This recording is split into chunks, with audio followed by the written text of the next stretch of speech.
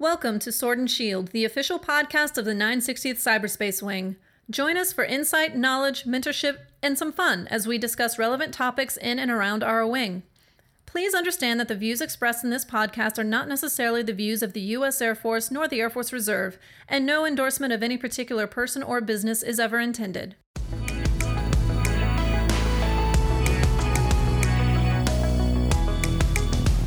Welcome back to the Sword and Shield podcast. I'm Colonel Rick Eridge, 960th Cyberspace Wing Commander, and today my guest is Colonel Jeff Phillips, 67th Cyberspace Wing Commander. Good morning, Jeff. Good morning. How you doing? Thanks for having me today. No, it's great. Thanks for coming over. Appreciate your time. We haven't had a chance to do this yet, and I'm glad we're going to do this here before you move on to your next assignment. I am too.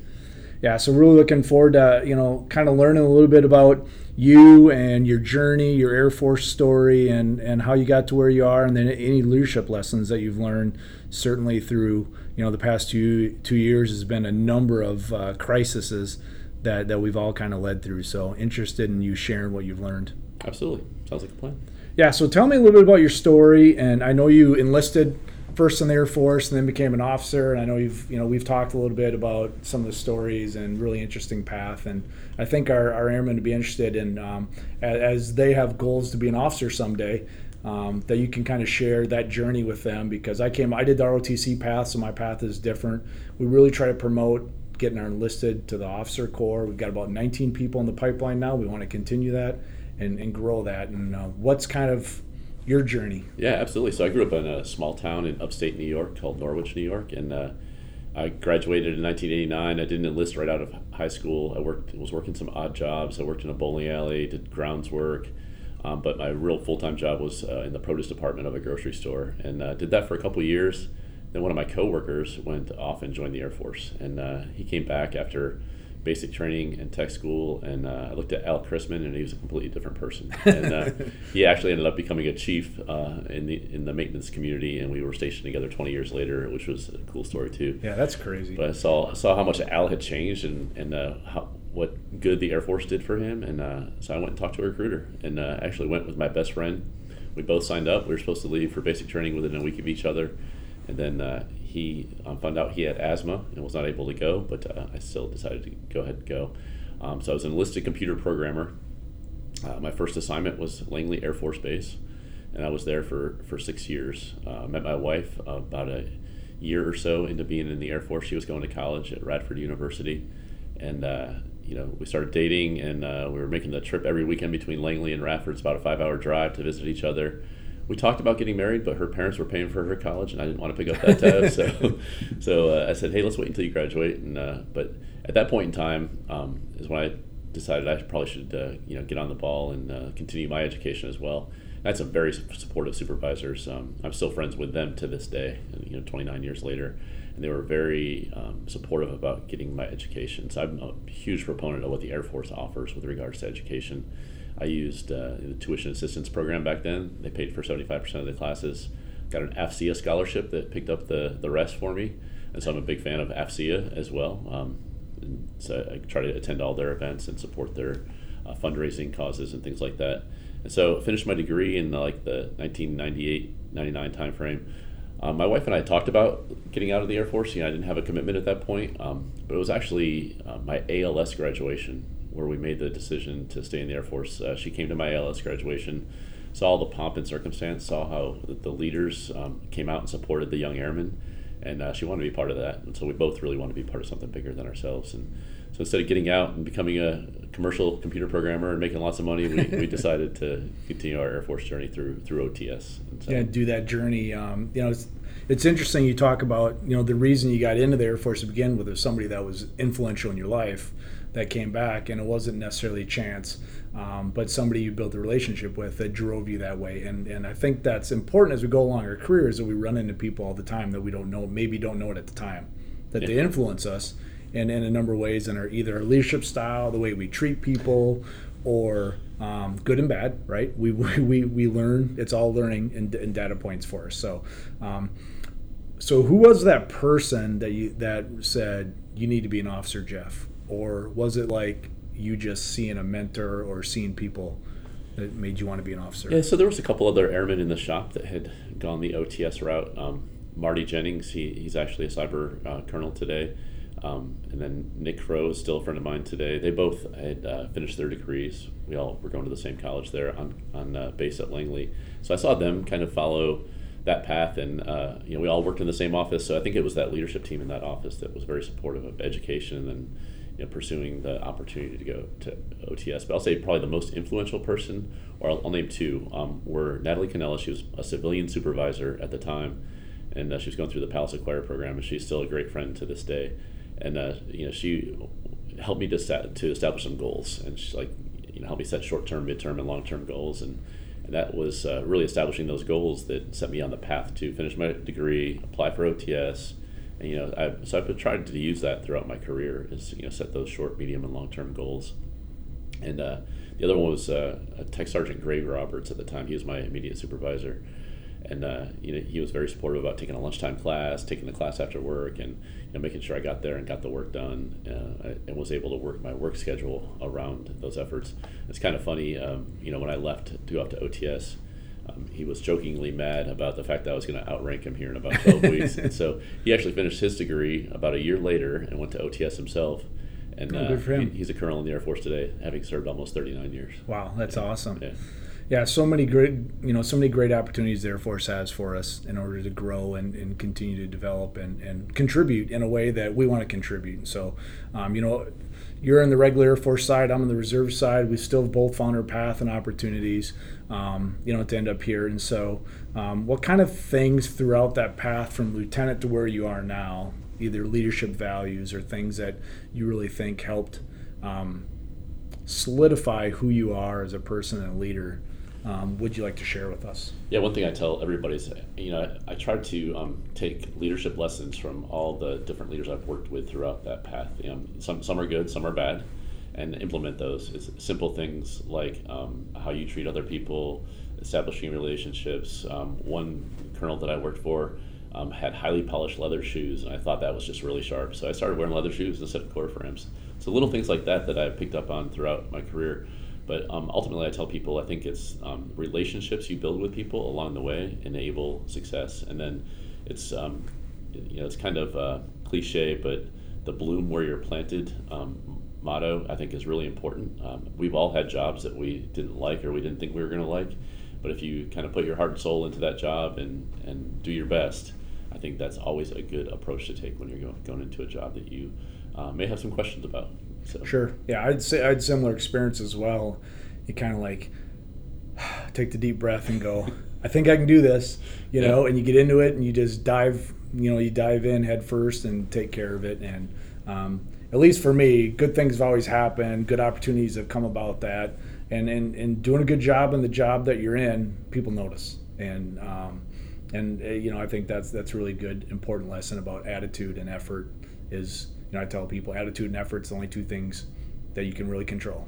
Absolutely. The rest you can't control. Yeah. And so doing those as best you can, I think people will notice. Yep, and clearly those people saw that in you when you were an airman and want you to be an officer to lead them in the future. So I think it's amazing. And as a brand new second lieutenant, I got singled out to be an exec because I had that prior enlisted experience. And I think those jobs just kind of set me up for the next job. Doing good in the one you're in sets you up for the next job that you want to. Yeah, absolutely. And I think it's important to have that airman officer as part of our teams. We don't need everybody from the Air Force Academy. We don't need all ROTC. We don't need all OTSers off the street. To me, it's really important to have some of that experience, and you can look at an airman to an officer as, I don't look at him as a second lieutenant.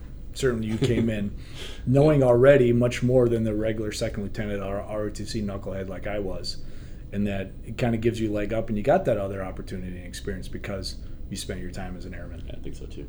Yeah, I think that's really important for us to continue to talk about. We want to continue to grow that in our force and certainly got to find the right balance on how many, but good airmen deserve the opportunity, and so it's really important for us to kind of talk about that. So let's fast forward a little bit. And you kind of give us a quick rundown of the second lieutenant to how you got to where you are today. Yeah, absolutely. So as I mentioned, got to be the mission support group exec at Shaw Air Force Base as a brand new second lieutenant. The person I replaced went off to AFIT, another program that I had never heard about, and so I kind of modeled his path, and I went to AFIT after that job. Ended up back here at Lackland after AFIT in an AFIT follow-on billet, and started working in the 690th CSS, which is now part of the 688th wing, and did that for a little while. And because I had exec experience and had gone to AFIT, my name got put on a list to go interview to be the aide-de-camp for then the Air Intelligence Agency commander. And so did that interview and got that job and spent 18 months following around a couple different two-star generals, traveled a lot, but got a lot of exposure to higher level strategy discussions, with STRATCOM and 8th Air Force and ACC, and learned so much in that 18 months. And that kind of set me up to go do what was called the old Air Force intern program as a captain. Went to the Pentagon, did a couple of different rotations, the Air Staff and the Joint Staff, and then ended up having to stay there because that was the year that Air Force put a halt to PCSs. We were in extreme budgetary constraints. That was a blessing and a curse. We had lived out in Manassas, where my wife was from, and I had an hour and a half commute each way. So we got to spend a lot of time with her family then, but I had to endure that commute for 4 years. Sure. But that turned into a couple really interesting jobs. Ended up doing a deployment to Iraq for 6 months, came back, and then spent 2 years working in the colonel's group, managing colonel assignments for a few different career fields, to include the communications career field at the time, and learned so much about personnel in that couple of years that it really paid dividends. I was fortunate enough to get picked up to go to school after that, so I went to the School of Advanced Air and Space Studies at Maxwell Air Force Base. Tell people it was the hardest and most rewarding year of my career. We read about 200 or so books over the course of a year and had to write a thesis, but learned so much, and just learned a lot from my peers that were part of that program as well. And then got to do my first squadron command tour at Misawa Air Base in Japan.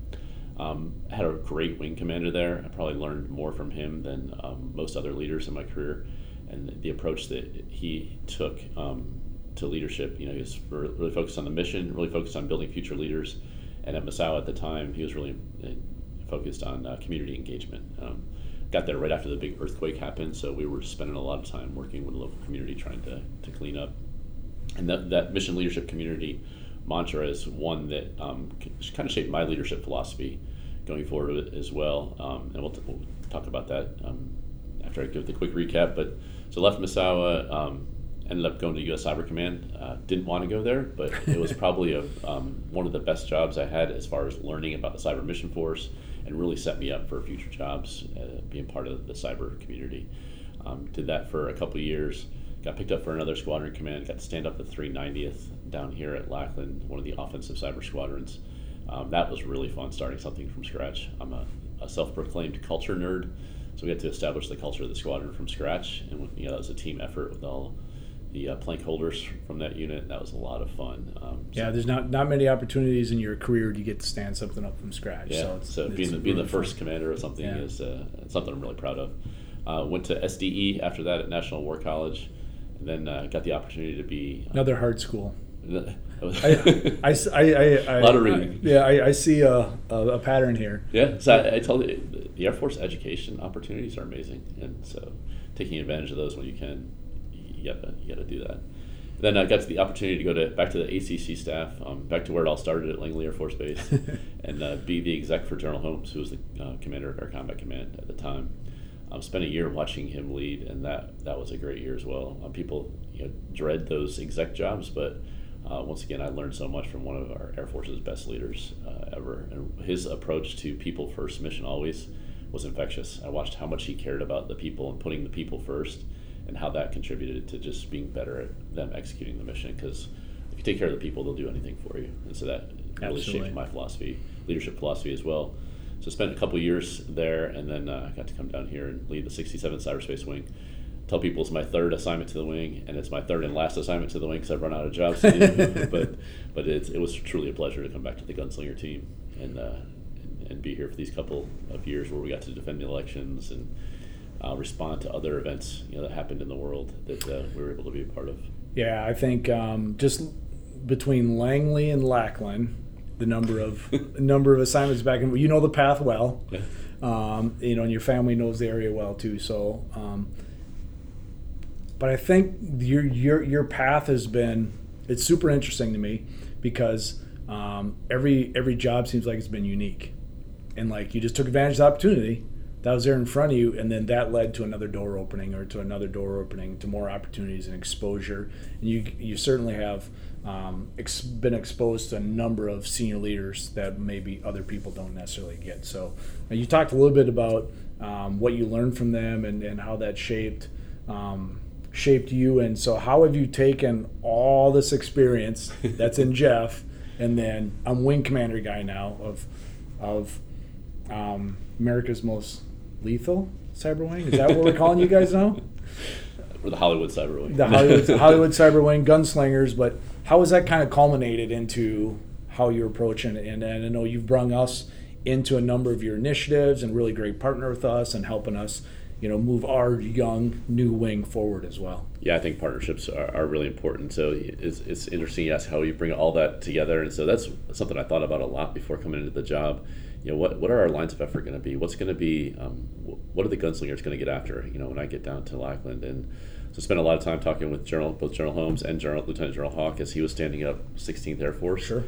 Getting to see that from inside of ACC was great. Watching all the different conversations going on about everything from how the staff's going to be organized to what is the 16th Air Force culture going to be, right? The Phoenix culture, and kicking ash and things like that. And so got to kind of have all those influences, and I bounced it off a bunch of people as I was coming in, but there was three things I really wanted to focus on, shaped from I think my first squadron command and modified along the way, but really wanted to focus on mission, leadership, and culture, and all of those things powered by people. And so powered by people is one of our catchphrases in the Gunslinger family.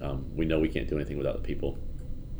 Our mission's really unique. We get to do offensive and defensive cyber for the nation, and our airmen find innovative ways to keep doing that every day.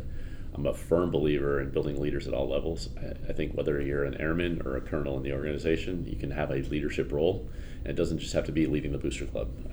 So our airmen are experts on the mission, and they lead other people that are their peers and sometimes their superiors on executing that mission. And so we established a leadership program that I'm really proud of. We call it the Gunsmith program because every gunslinger needs a gunsmith.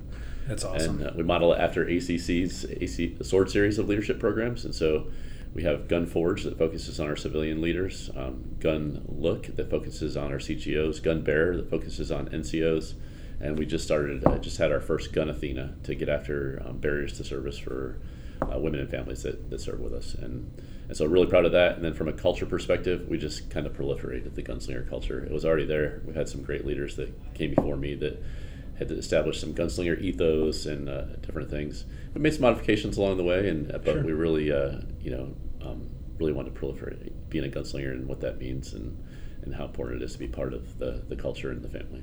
Yeah, I find it fascinating that you spend your, so this is simplifying it, but you spend your entire career for this opportunity, and maybe more, but I think for me, the wing command is what I wanted to do from a long time ago. And then you get 2 years to do it. And you got to take all this thing, and then you're going to get in the job, and you're going to sprint.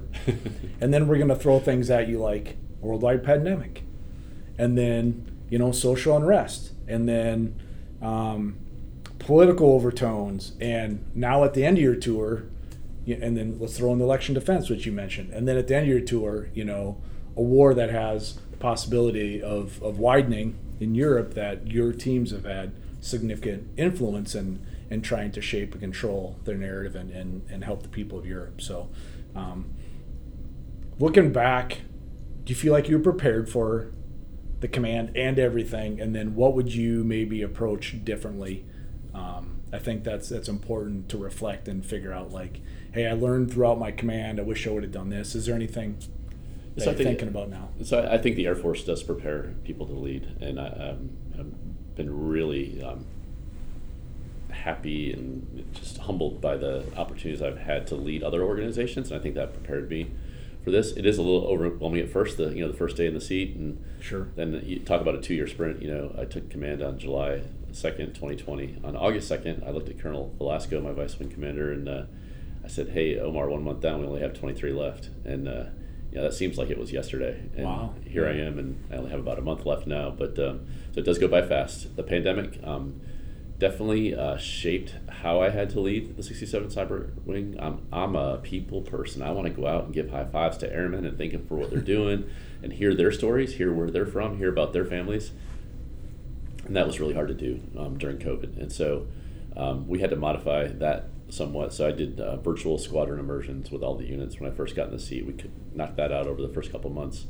It just wasn't the same. It was really hard, honestly, but it was at least establishing those touch points and getting to know those airmen a little bit, albeit virtually. Then we finally did get to start traveling, probably a year or so into command, and that helped.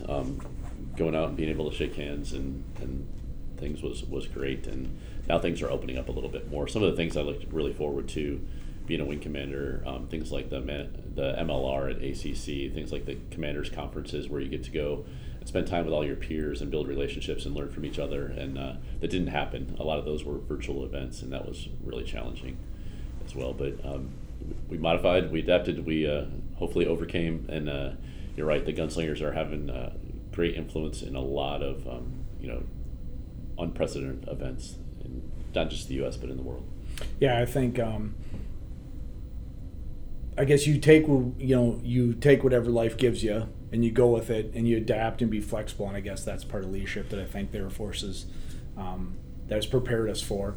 And going forward, I think there's a lot of things that we've learned and done through the pandemic that we continue to move forward. I think we've learned what works and what doesn't work. Yeah. And I think connecting with airmen, I think, is one of those things that we always talked about and knew it, but I think it was even more heightened, and we really realize that now. And so as you connect with your airmen at the end of the tour here and you see what's going on in the world and see what we're doing, what kind of things, if you're going to look back 10 years from now, what kind of things would you like to see the gunslingers evolve to or move into, or from the reserve perspective where we could partner more? What kind of, as you kind of sit back and reflect, maybe come to change of command in five commanders now and say, wow, they've really, taken this thing that I had and now moved the ball forward this far. Yeah, I'm really hoping that things operations in the cyber domain are more normalized by then, right? And I tell people we want to get to that point of what we call normalized really fast, but it doesn't happen overnight. And we constantly make analogies to the air domain. And so if you make that analogy with the maturation of operations in the cyberspace domain, we're somewhere around the 1920s as compared to where the air domain started. They started in 1908 or 09 flying planes. Yeah. As part of the military, and it's taken 110 years to evolve to where we're at today. So it's going to take time. So hopefully 10 years from now, we're a little more normalized. Hopefully we figure out ways to build a ready force that is always there to support and defend the Constitution. I think the reserve is a huge part of that. I think we have to be able to give airmen opportunities to get trained and serve time on active duty, and if they want to make a decision to transition into the reserves, I think we have to capture that talent on the way out the door. And as you know, we're working on a partnership for that together, and how we can best capture that talent, and then we can build that reserve capacity that we need, that we can call on for our nation when it's time to do so. And so I think that partnership is really important, and hopefully 10 years from now, we have excess capacity, and we're not talking about still talking about readiness and how we don't get enough training slots and things like that to build that ready force. And we have it in a way that our airmen aren't overburdened, and they can have a normal work-life balance and still do what they love to do. Yeah. What I've seen, just kind of being this outsider, we just have a little bit, we don't have a ton of mission in your wing, but everybody's all in. And I think, that's important right now. But you did mention about the balance, and the ops tempo is what it is. And I don't see that changing significantly in at least the short term here. So hopefully the reserve can bring additional, we're building some ways to bring additional capacity to you, to maybe level that balance out a little bit, and then build the surge capability in the future. Yeah. So really appreciate your teamwork on that. What's next for Jeff? What are the Phillips doing? I know this is going to come as a shock, but I'm going back to Langley Air Force Base. Whoa! I should have put money down on that one. Back to where it all started again. And maybe you'll be back here after that assignment. You never know. Lots of opportunities. There's lots of opportunities. So, my youngest daughter is still at home with us, and for the first 18 months of our time here, all she wanted to do was get back to Virginia so she could be at school with her friends. And then, of course, in the last 6 months, she's decided she really likes it here now and of course wants to stay. Yeah. But we're headed back to Langley, and I'm going to be the ACC director of staff up there. So hopefully I can take my previous experience there, leverage relationships that I already have, and jump in and be a full-up round pretty quick.